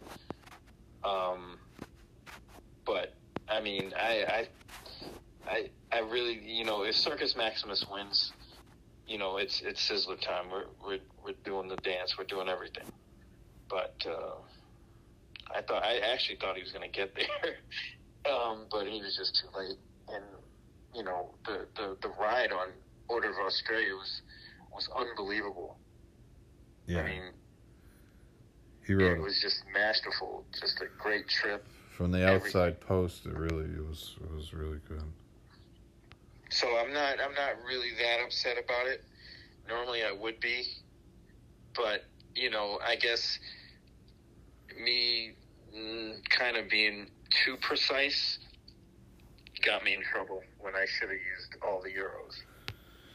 Aiden O'Brien got himself off the duck. I got to give him a lot of credit for He finished 1, 2, 3. Yeah, as I say, he got off the duck in a big way. And I give him a lot of credit for sending that horse. I mean, you gotta have a lot of balls to send a horse that got beat 47 lengths in a Group 3 last time out to the Breeders' Cup. Not only did he do it, and this was a Sumion mount that lost. Poor Christoph Sumion, my man. He lost 3 Breeders' Cup winners, man. That's rough. If you think you had a bad day. Yeah. I didn't really have a bad day. No, I'm not saying you, but I'm just thinking if anyone out there had a bad day betting. You might have lost a little bit, but this guy, he missed out on probably about $500,000-$600,000. let's see. No, 1.8 for that race, so that's 900. That's 90. Yeah, he probably lost about he probably lost about $250,000. The $250,000 blow for COVID pissed. Back next 2 weeks. Okay. The distaff. The distaff, I did not like Swiss Skydiver at all. And I was vocal about that. And honestly, I did not know that she was going to stumble at the start, which certainly cost her. But I think Alvarado moved her a little too early. He tried to make a big move, and I understand that, but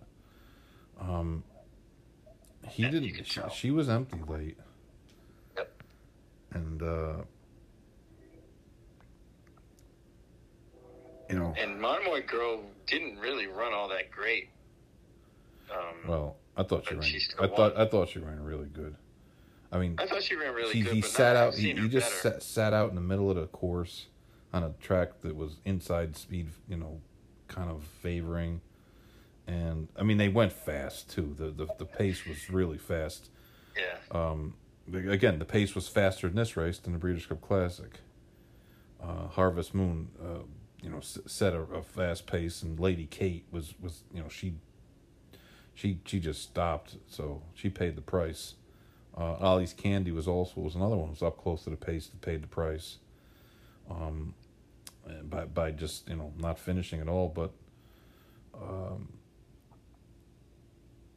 I had a debate with Jason over Swiss Skydiver, and my contention is that certainly the stumble cost her any chance of winning, no doubt about it.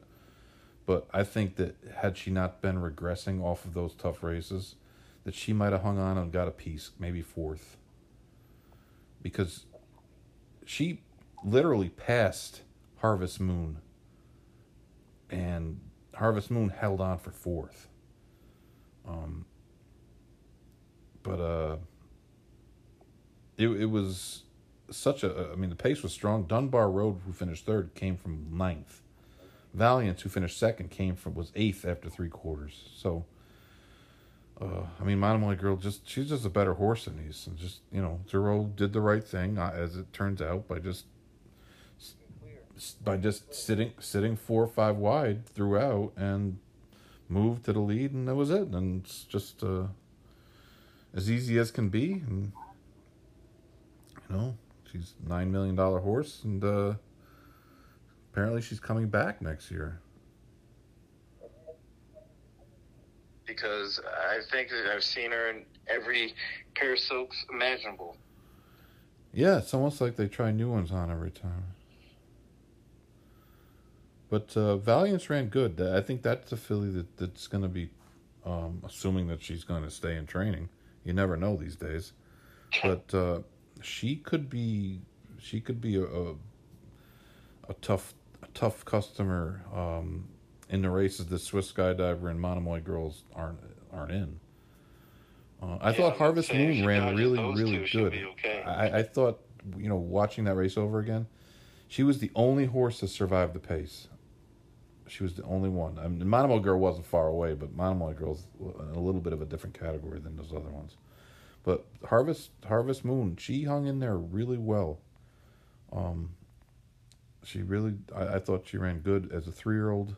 She was, there was only 2 3-year-olds in the race, her and Swiss Skydiver. But, I mean, Monomoy Girl was just clearly better. That's all there is to it. There's sometimes they're just better, and that was her. That's it. And I was very happy to cash my tickets, to be honest with you. It's not often you get a horse as dominant as she is, and you still get the prices that came back in that race. Yeah, I was actually surprised she wasn't lower. Yeah, I mean, even money. Of course, it's all hindsight, but I was kind of thinking she'd have shaded even. I thought she'd be 4 to 5, but that's the way it went. I loved Tarwana in the mile, and she won. I probably would have bet a lot more if Sumian was riding. But Colin Keane... I'll take the 9-2. Colin Keane rode... He rode perfect. I can't knock the guy in any way. He's obviously a really good rider, and she kind of stumbled a little bit at the start too. She didn't get out great. And this was a race that really had no pace. I mean, Channelmaker's on the lead, and he's just crawling on the lead. And Franco did the right thing. He tried to open up and get a little distance between him and the rest of the field. And I know he takes just folded like an accordion. He figured to. He's not as good as those other horses, but the fact that he finished third, it might win him the Eclipse Award. Because who else is there? Yeah, that's true. I didn't even think about that. Yeah. But so, yeah, you might be right. I mean, who else is there? Who else is there? United? United, yeah, who didn't run well at all. He kind of chased the pace and just backed up. I mean, he didn't have much at all. Nothing to offer. He kind of slipped on the turn or something. Took a bad step. Yeah. But Tarwana was really, really good. Magical. She ran a good race. She's just not as good as Tarwana is. Right. And I don't know what else to say about the race other than the best horse won and the best horse finished second. And I thought Franco did a good job riding the horse. I really think that he was aggressive, and being third in there is might actually get him the Eclipse Award. I don't know. I think it might be tough not to give it to United. I don't know. Even though he didn't run that great. But. I think people are kind of looking at him kind of like equal going into the race, and one horse ran third and the other ran off the track. The Breeders' Cup means a lot, and those votes means a lot. True. Whether it should or not, I don't know. Maybe it's a little... Put it this way. This isn't like...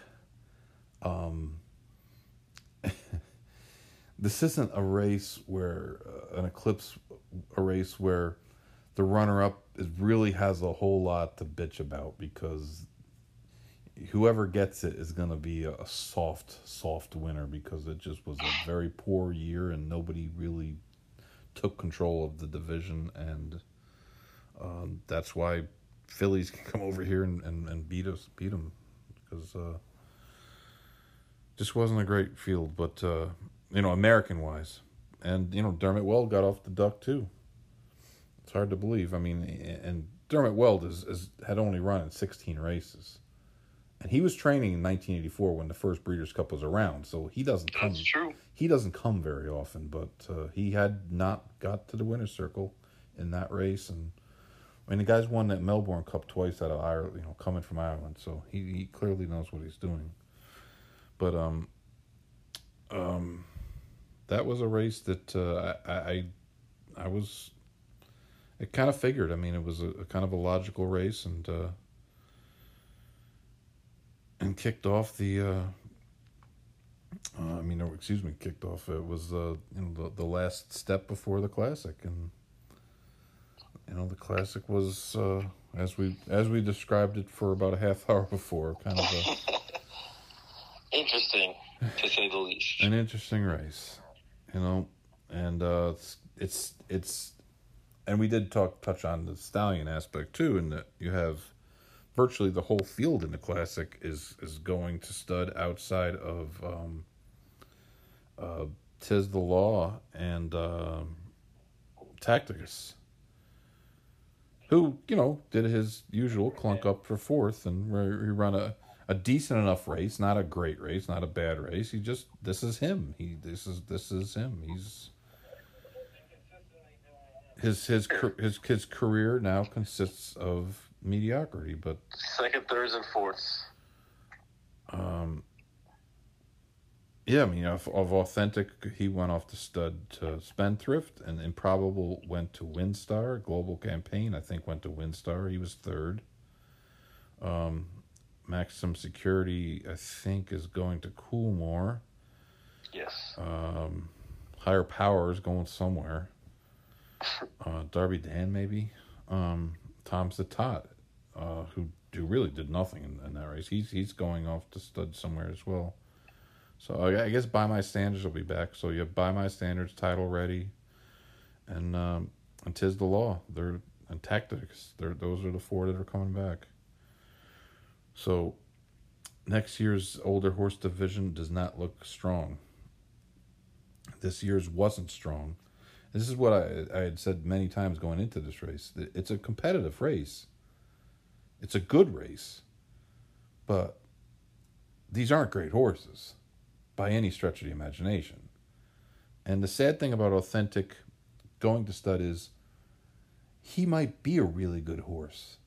Absolutely. We just gotta give him a chance. Right, we're never going to get a chance to see where he could really be because, yes, he ran great in this race, but he got we're not exactly sure what the fractions are. We have hand time fractions that put it the half around 47 and change, but it would be nice to see him. It would have been nice to have seen American Pharaoh at 4. It just is what it is, I guess. And, most of these other horses, they were who they were. Improbable is that he turned into a pretty good 4-year-old. A Global Campaign turned into a pretty good 4-year-old. Maximum Security kind of went the other way, but of course there's the issues that we don't, talk about another day. 'Tis the Law, maybe he just tailed off a little bit too. I think Improbable reminded me a lot of Opportunity. Yeah. And he got better with age.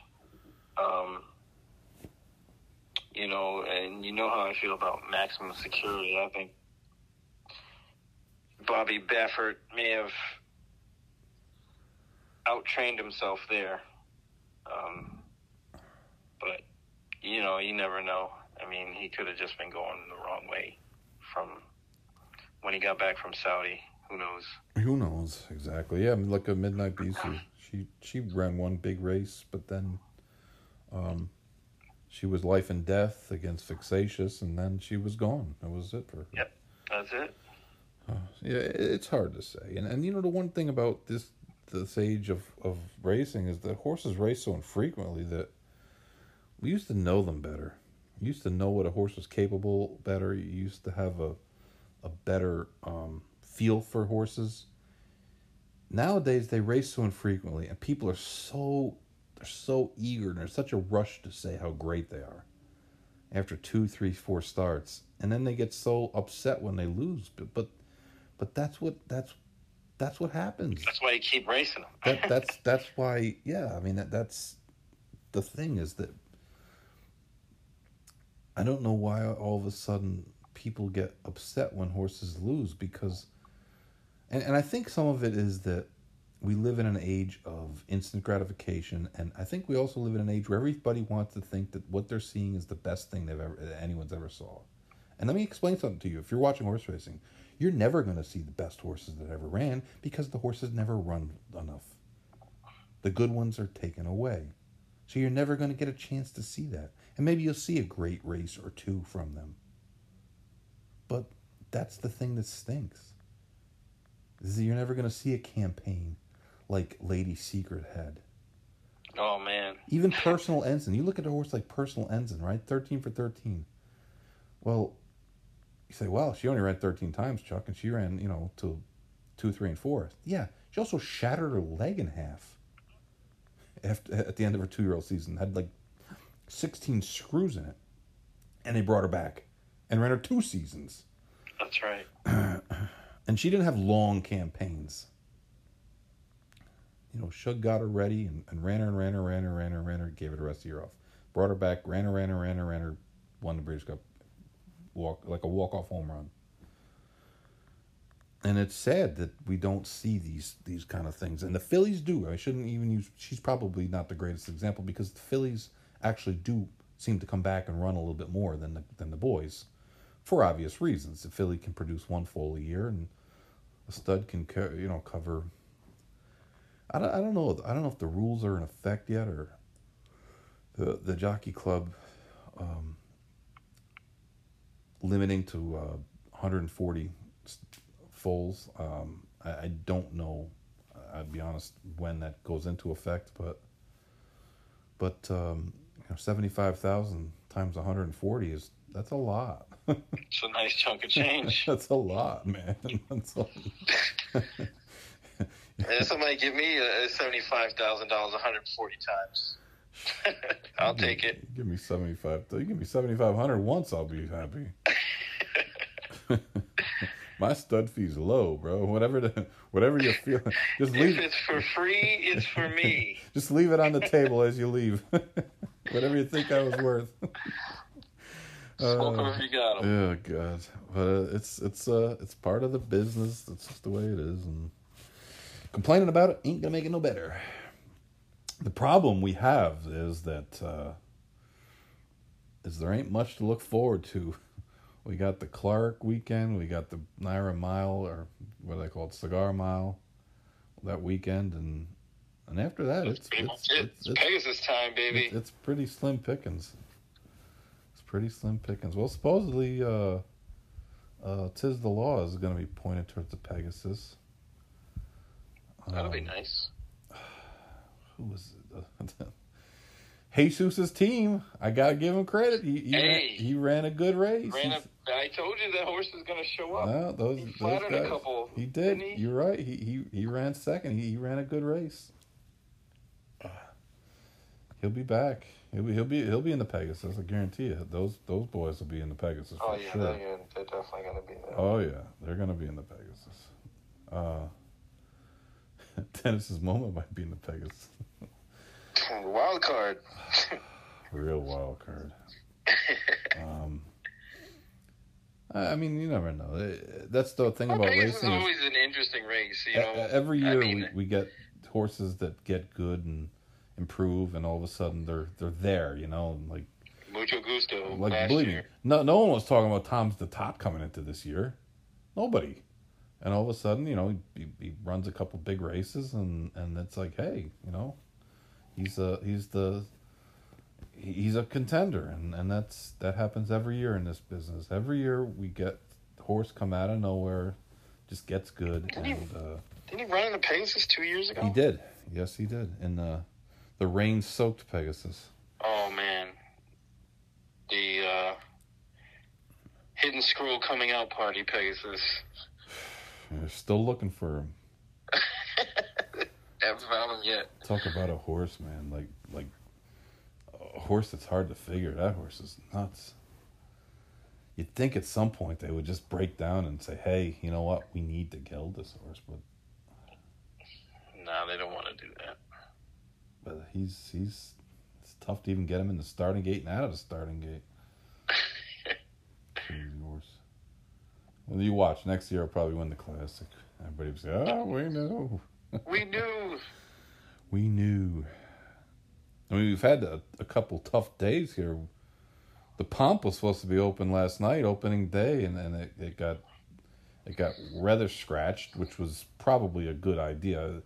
I mean, we had 50, 60 mile an hour winds. And like I said, Broward had 10 inches of rain, and it was probably the wise decision to cancel, to push back opening day till tonight, except they had to cancel again tonight because apparently the lights wouldn't go on. Like you said, it could be true night racing if we race without the lights. Just put the coal miner helmets on the riders and drivers, and they're off we go. I'd love to see that. So hopefully Pompano Park can open tomorrow night for opening night. It's been we'll see, because that storm ain't going nowhere. Yeah. Who knows? The storm might double back, and this is like the longest storm forever. This storm has been around for like 2 weeks. It's crazy. It hit Mexico. It hit like down in Central America, then spun off to Cuba. Now it's coming over here. I mean, Ida doesn't want to go away. But it's hopefully they were on the turf at Gulfstream Park West the other day. 1 day. They got 1 day of turf racing in.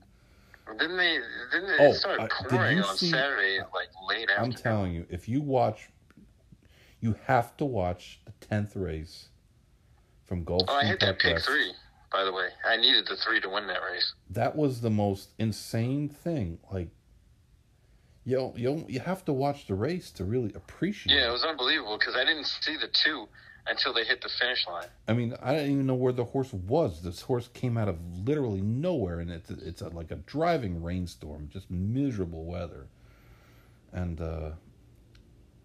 it was just crazy. At first, I thought the 2 won it, and I was like, man, I just blew my pick 3 with this horse that just came out of nowhere. But Pompano, you're watching, and I was kind of half watching the race, half watching, trying to handicap the next race, the turf, I think it was. And all of a sudden, there's this gasp, and that's usually the gasp, when something bad happens. And I was like, what happened? They're like, the horse won on the outside rail. I was like, what? Watch, you gotta watch. And then they showed the replay, and it was like, man, the horse was... Yeah, I thought the 2 won it. Yeah, he was never in the picture, and all of a sudden, he's literally on the outside fence. It was. Yeah, I needed that 3 though. Honestly, if you didn't watch it, you should go back and watch the replay of the 10th race on Saturday at Gulfstream Park West. And really, you can fast forward to the last 20 seconds, 10 seconds of the race, because that's where all the action happens. But it was it was nuts. But yeah, they canceled yesterday too, and they had turf racing on Friday. The only day of... I can't remember the last time they had turf racing down there.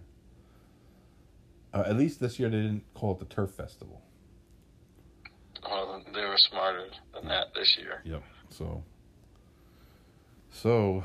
but yeah, that's the one thing about Breeders' Cup, in that virtually every good horse in America runs over the weekend. It doesn't leave a whole lot for the next couple of weekends. Racing will be a little bit slow. We're back to Aqueduct, the Big A, and we're a couple of weeks away from the championship meet at Gulf. That's what I'm talking about. So that'll be it. The fairgrounds. Churchill's got a couple.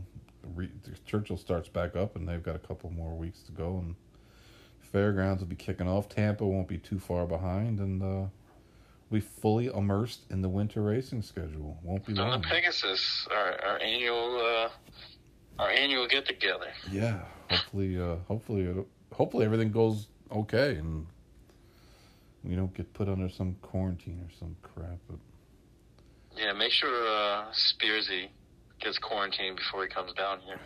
Spearsy should be quarantined every other week. The bar's gonna quarantine. He'll tell you alcohol kills germs, so he's safe. Safe. Yeah, he's got a new hip now, man. This guy's he's ready to go, man. He's gonna be high stepping. He's like bionic. It's nothing watching. $6 million man. It's nothing like watching him and Filiberto Leon having an argument after they both had a couple cocktails. It's like that movie with Arnold Schwarzenegger and Danny DeVito. Oh, man. But, yeah, the Pegasus is... I don't know, maybe... It just seems like there's such a dearth of top handicap horses going to be left. I'm not sure what's going to go on with the Saudi race. I don't know if people. I don't know if people will be a little nervous to go there. With a weak field, a good betting race with a semi-weak field. Yeah, it's just you got those 3 races, and it doesn't seem like anybody's willing to even try 2 of them. So you have the race in Saudi Arabia, and you have the Dubai World Cup. So you have a January, February, and March race, huge money, but. Hoping it's $3 million. It's hard to believe that we look at a $3 million race nowadays and say, "Oh, it's only $3 million." We're not going there. But still is. It is 3 million, and somebody will be in it. So we'll see. We'll see what happens, and we'll go from there. I'm ready. All right. Well, appreciate your time as always, and your input, and your willingness to tell the truth. Always a pleasure, my man. I appreciate you having me on. Truth, justice, and the American way. It's like Batman.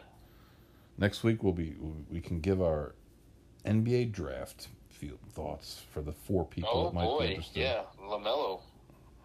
Where will LaMelo go?